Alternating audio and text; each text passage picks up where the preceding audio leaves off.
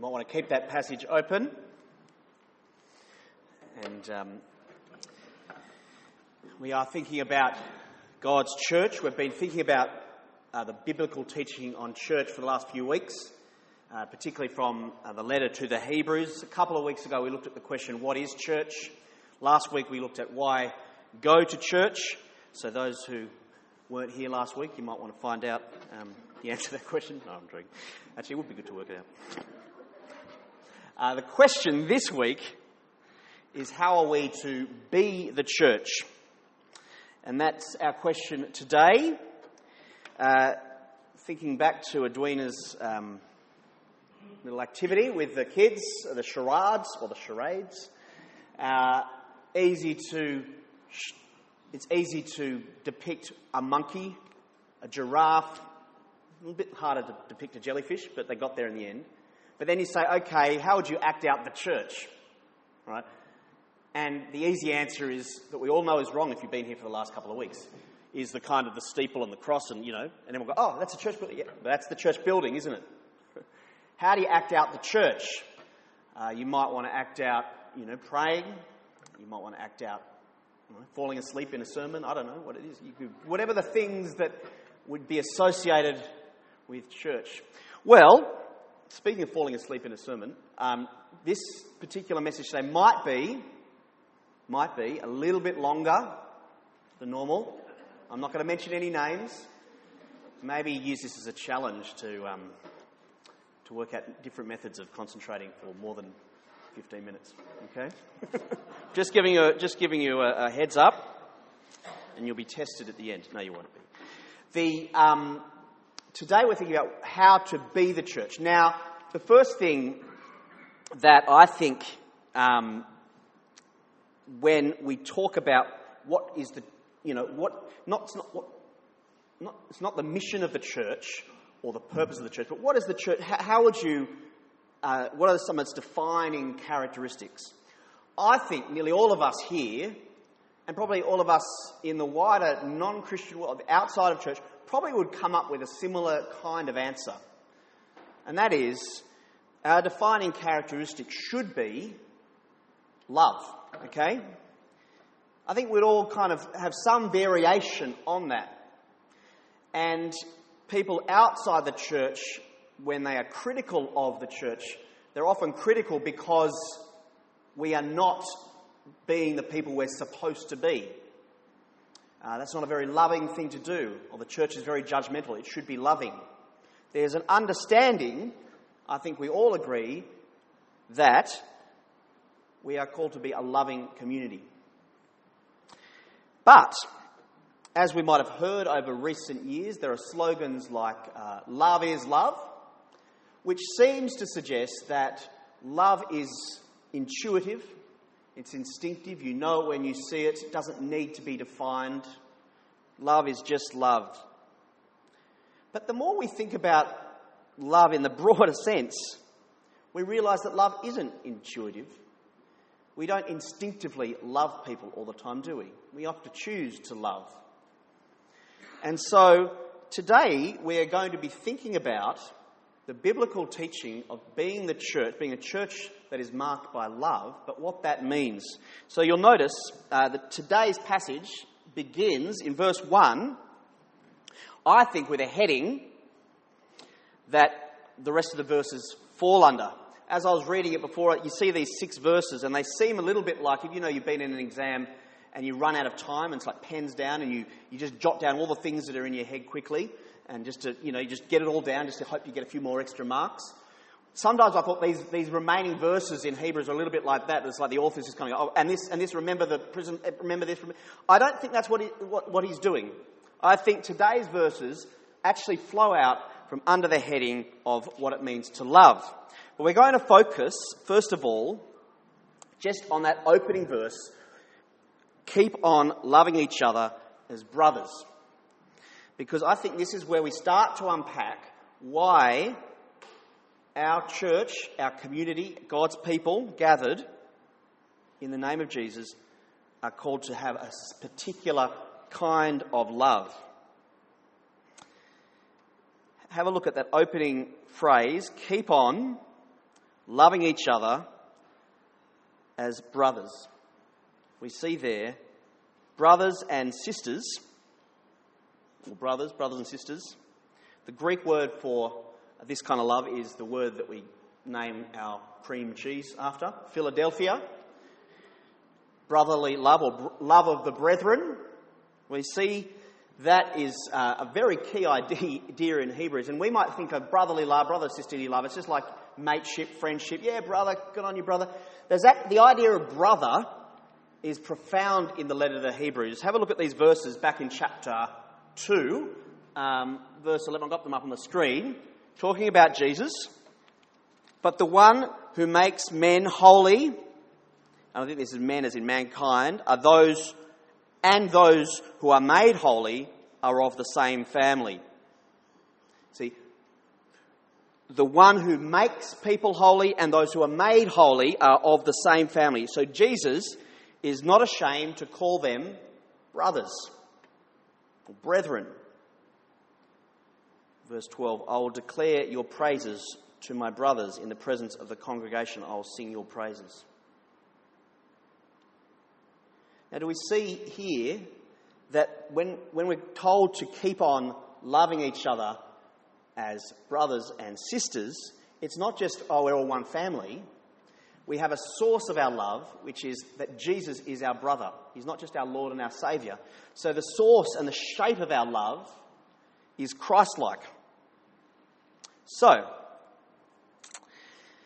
if you have accepted Jesus as your Lord and your rescuer, if you have said, I'm not going to be able to perfectly do this, but I want to commit my life to you, Jesus, as my Lord and my Saviour, please forgive me. I want to live for you and not for myself.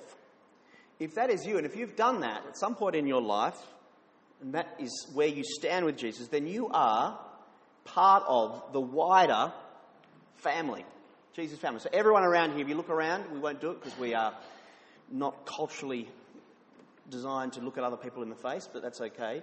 We are all family if we are in Christ.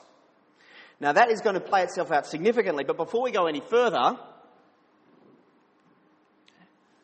we could leave today's message at that point. How to be the church?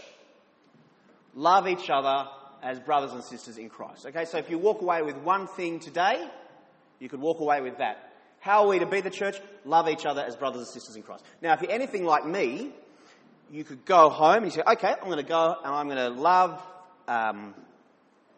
people at BHAC as brothers and sisters in Christ. Great. So what's Christ-like love? Well, and I might list a whole bunch of my hobby horses, the things that I think are really important to Christ, and I end up creating a brother and sisterly love that kind of just suits my preferences and my personality.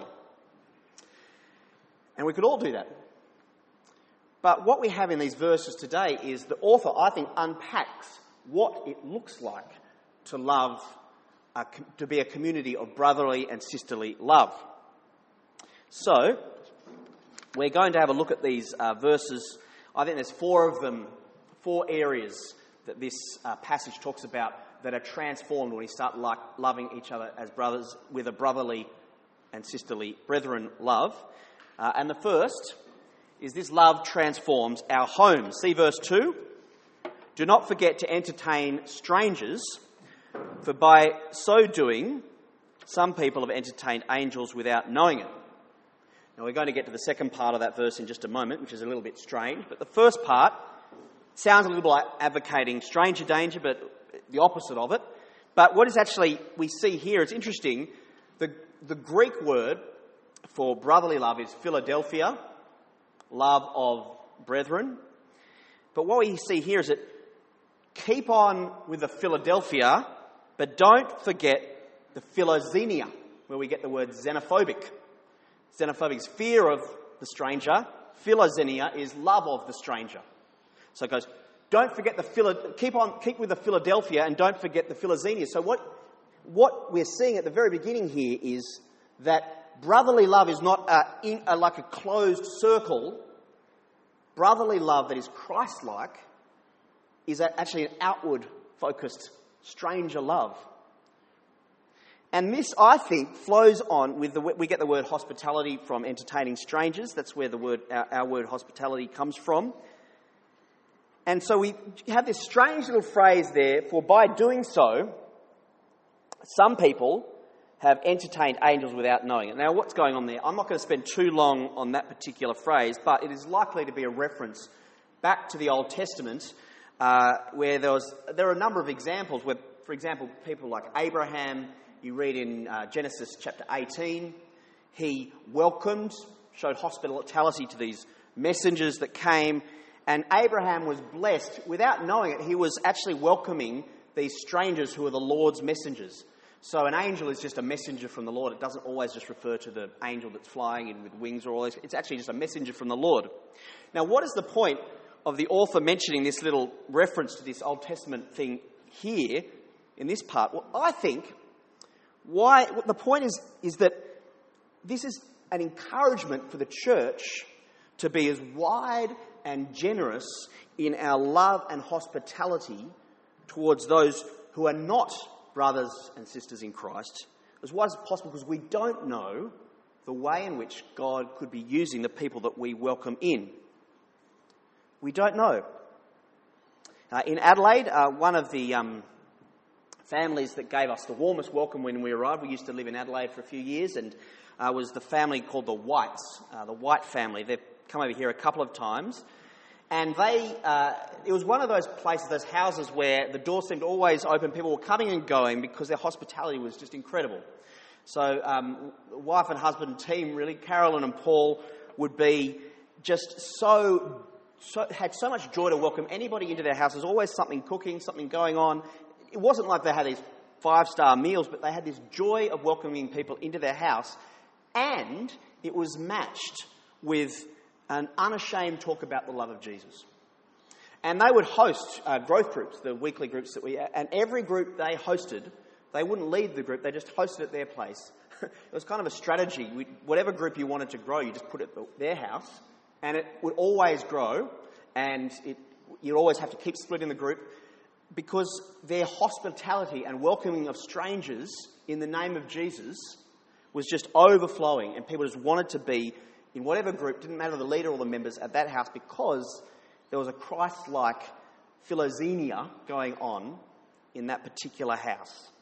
It's very, very powerful. So, our homes, the first place where the love of Christ will transform. The more that we start thinking about who Jesus is, his kind of love, the more we'll become less restrictive and exclusive and more inclusive. The second area we see is in verse 3, which was appropriate for today, is that our prayer life, what we think about, particularly in relationship to Christians around the world, is transformed as we start to think about brotherly love, brother and sisterly love. So verse 3, remember those in prison as if you were their fellow prisoners, and those who are mistreated as if you yourself were suffering. I don't know about you, but I struggle with the out of sight, out of mind syndrome. So my thoughts and prayers typically are directed towards the things that are right in front of me at the moment, or the things that are coming up in my week. I love going to Minyeri twice a year up to Arnhem Land, but even between those visits, even visiting them face to face regularly, I find that my mind can drift, and I feel like it can go for months, weeks, months, not really knowing what's going on in that community that we've committed to pray for. Today is the International Day of Prayer, as Edwina mentioned, with the persecuted church. We're going to be hearing about some stories with that a little bit later.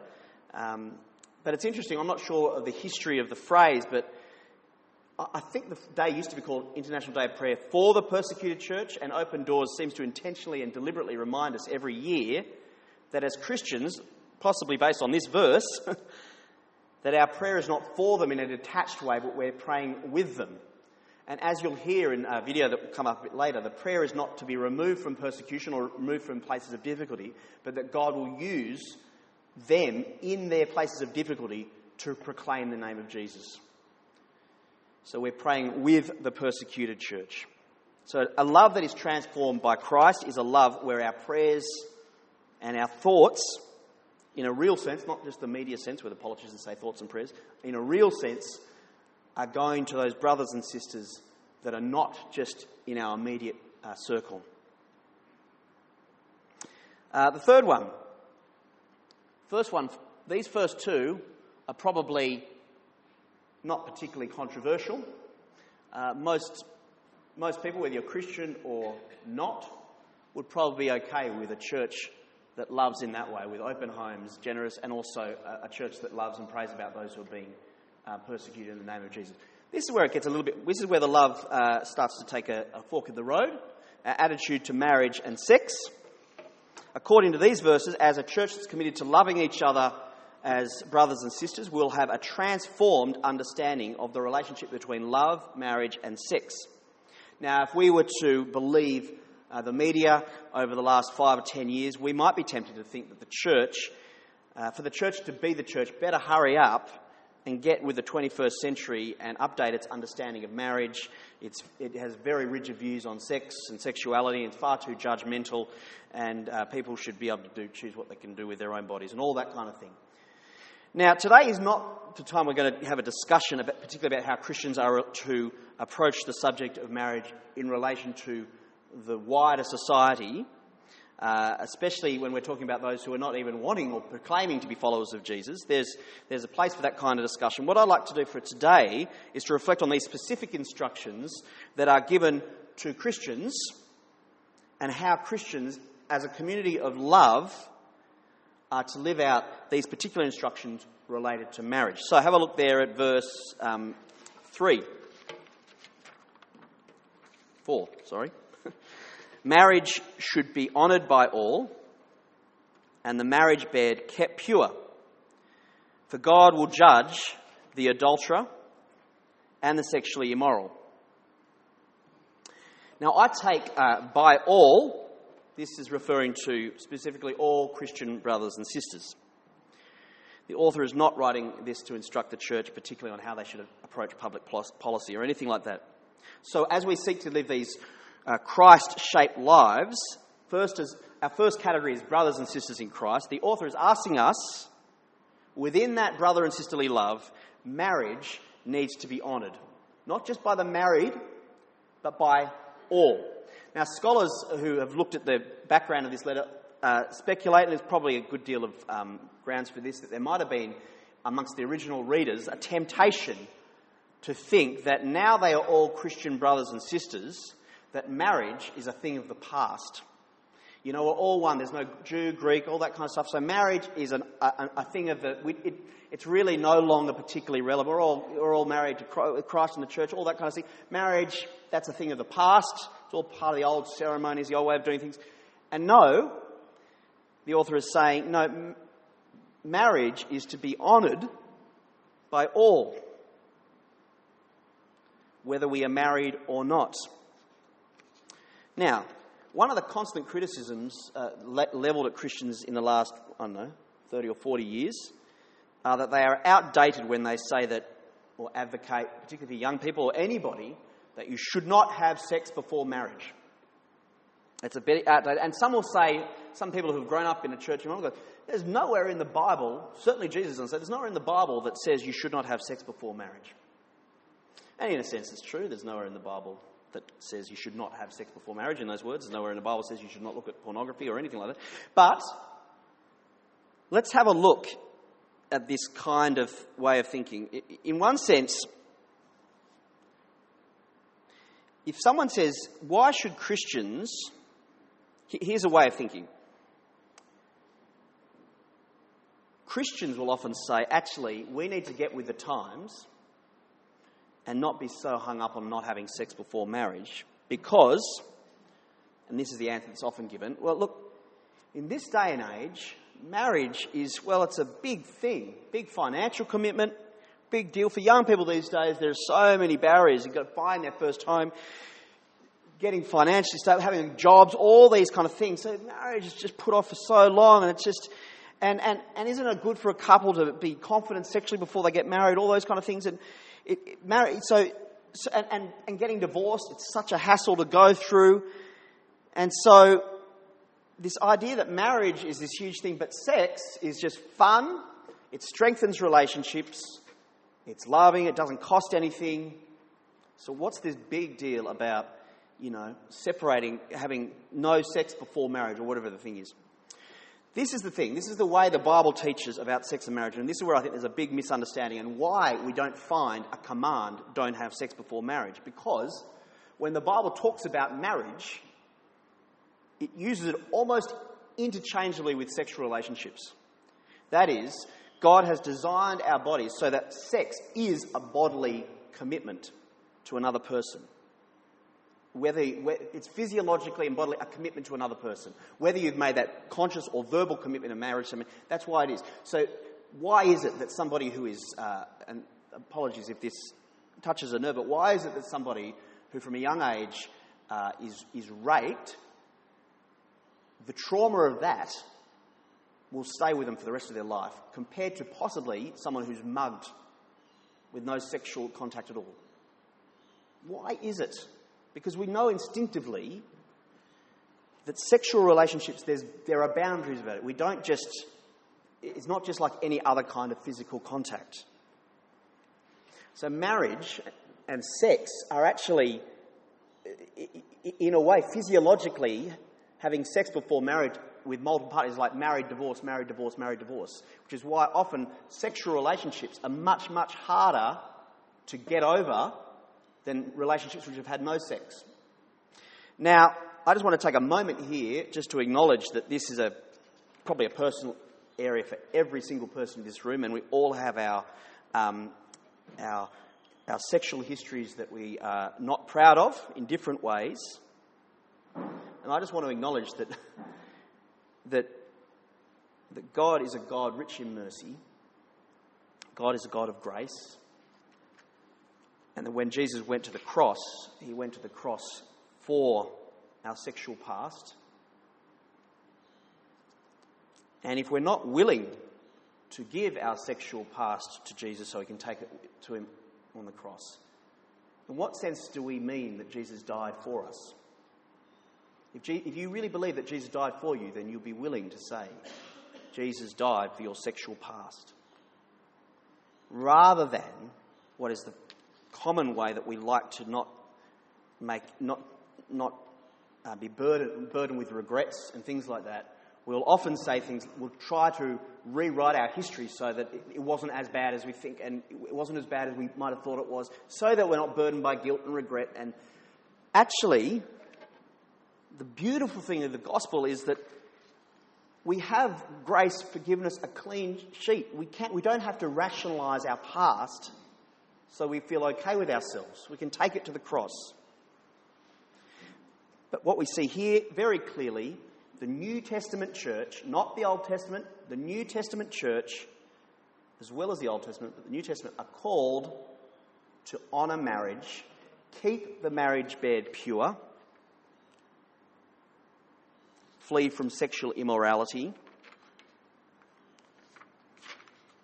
And then what do we see here? God will judge the adulterer and the sexually immoral.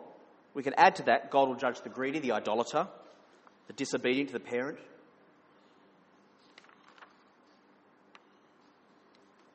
These things matter. We are to take them to the cross and live lives aligned with Christ. I just wanted to, if you'd like to, I think we're particularly at a crossroads now as Christians where, not just as a society, but where we're really finding the issue of loving same-sex relationships a real vexed issue in the church as Christians. How do we respond in a non-judgmental way, but without compromising our own convictions? And I just wanted to recommend two books to you that have been recently published that I think would be helpful if you want. And I'll email these around if you don't get these names. The first is by a guy called David Bennett, A War of Loves. He's a Sydney guy, an ex-gay activist, who's an agnostic who came to know Jesus, and this is his story. It was only released a year or two ago. He's talking about how finding his identity in Jesus transformed his understanding of. He's still he's not like he's saying he's no longer same-sex attracted or anything like that, but he now lives for Jesus as Lord and not his sexual identity. The second is from American Rosaria Butterfield. She's an English professor, a former atheist, a lesbian, LGBT rights activist who came to know Jesus, and very interestingly, through the ministry of hospitality. So through that not through the front door of the churches we would see, but through getting to know some people in the neighbourhood very well who were Christian, and she, over a number of years, could see what it meant to be a brother and a sister of Christ rather than finding her identity in her sexual identity. So I'd recommend those two books, and if you didn't get those names down, I will email them around during this week. So that's the third thing. The fourth and final thing that we are caught that the love of brotherly love transforms in a community is our attitude to money and contentment. See there, verse 5. Keep your lives free from the love of money and be content with what you have.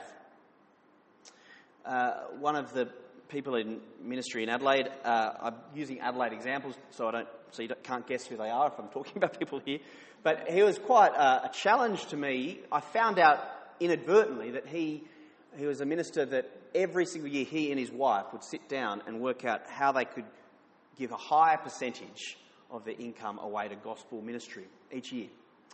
And they've managed to be able to do it each year of their married life. And it's taught them contentment in what they have. That we all acknowledge that we are so materialist. We're in the top 1% of the world. We all acknowledge that, how blessed we have been. And so this couple would deliberately and intentionally try to be more generous each year to remind themselves of how much in abundance they have. They're not just sitting on the poverty line or something like that. That was their particular way of constantly teaching themselves contentment and a detachment from a love of money. It's not that you shouldn't have money or be involved in money. It's a detachment from a love of money. But I think the issue we're also wrestling with, some people are not actually over the finances. Sometimes it's one person in a household knows exactly what the bank balance is and someone else is completely oblivious and will keep spending until they're told to stop. I don't know. You're probably all thinking of that particular person, but anyway. But I think we all struggle with contentment, don't we? We are typically a goal-driven people, and wherever that is, we might be worried about how our investments are going. I think a lot of things, particularly around here, we're often envious of people who might live in a better street than we do, who have a slightly better house than us, slightly better suburb, and we're always looking for the day when we can upgrade. And that's often tied to our money. But the call for a church that genuinely has a brother and sisterly love that is tied to Christ's love, the more we're tied to Christ's love, the less we'll be looking to all these other things to find our fulfillment. If you're anything like me, contentment is a real thing that we can struggle with. Always looking for the next thing. Well, they're the four. Just before we finish, look how this passage finishes. Why can we do this? Not because of our own strength. Not in our own strength, but because God has said, verse 5 and 6, never will I leave you, never will I forsake you. We say with confidence, the Lord is my helper, I will not be afraid. What can man do to me?